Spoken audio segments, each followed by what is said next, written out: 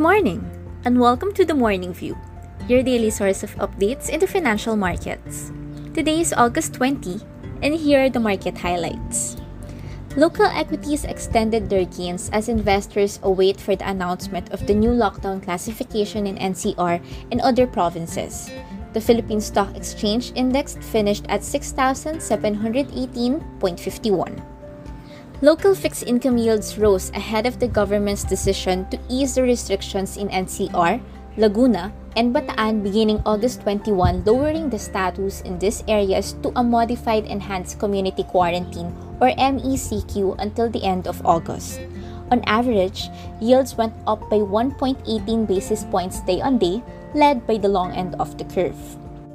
The Philippine peso weakened as the government, through the Development Budget Coordination Committee or DBCC, downgraded its 2021 GDP growth target from 6 to 7% to 4 to 5%. The US dollar-Philippine peso pair closed at 50.55. Now, on to some local news highlights.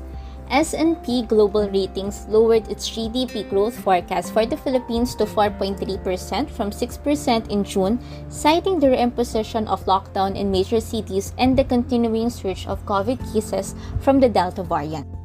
We turn our spotlight of the day over to Limaland, led by Aboitiz Equity Ventures, which plans to expand its Batangas estate to over 1,000 hectares in the next 10 years. Currently, the company is developing over 100 hectares of its 794-hectare Lima estate for new locators, which is set to be completed by the third quarter of 2022. Meanwhile, at the overseas markets, U.S. equities were mixed amidst the rising COVID-19 cases in the U.S. and globally. In addition, taper talk continued to dampen sentiment as the U.S. Federal Reserve seeks to cut $120 billion monthly bond purchases before year-end. The Dow Jones closed at 34,894.12, while the S&P 500 closed at 4,405.80. European equities declined following the release of the US Fed's meeting minutes. Also, stocks slumped amid the decline in commodity prices and concerns over the heightened regulatory risks in China.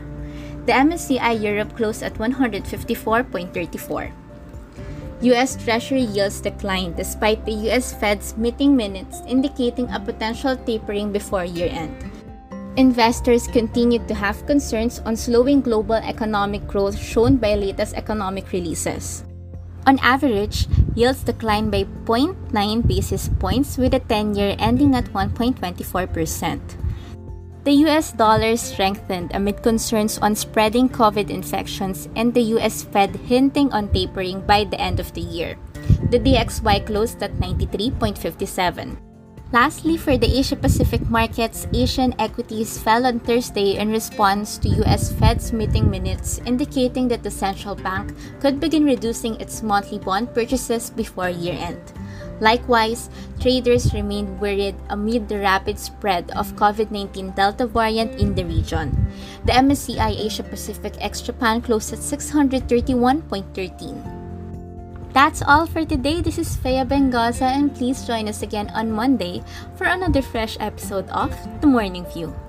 BPI Asset Management and Trust Corporation is regulated by the Bangko Sentral ng Pilipinas.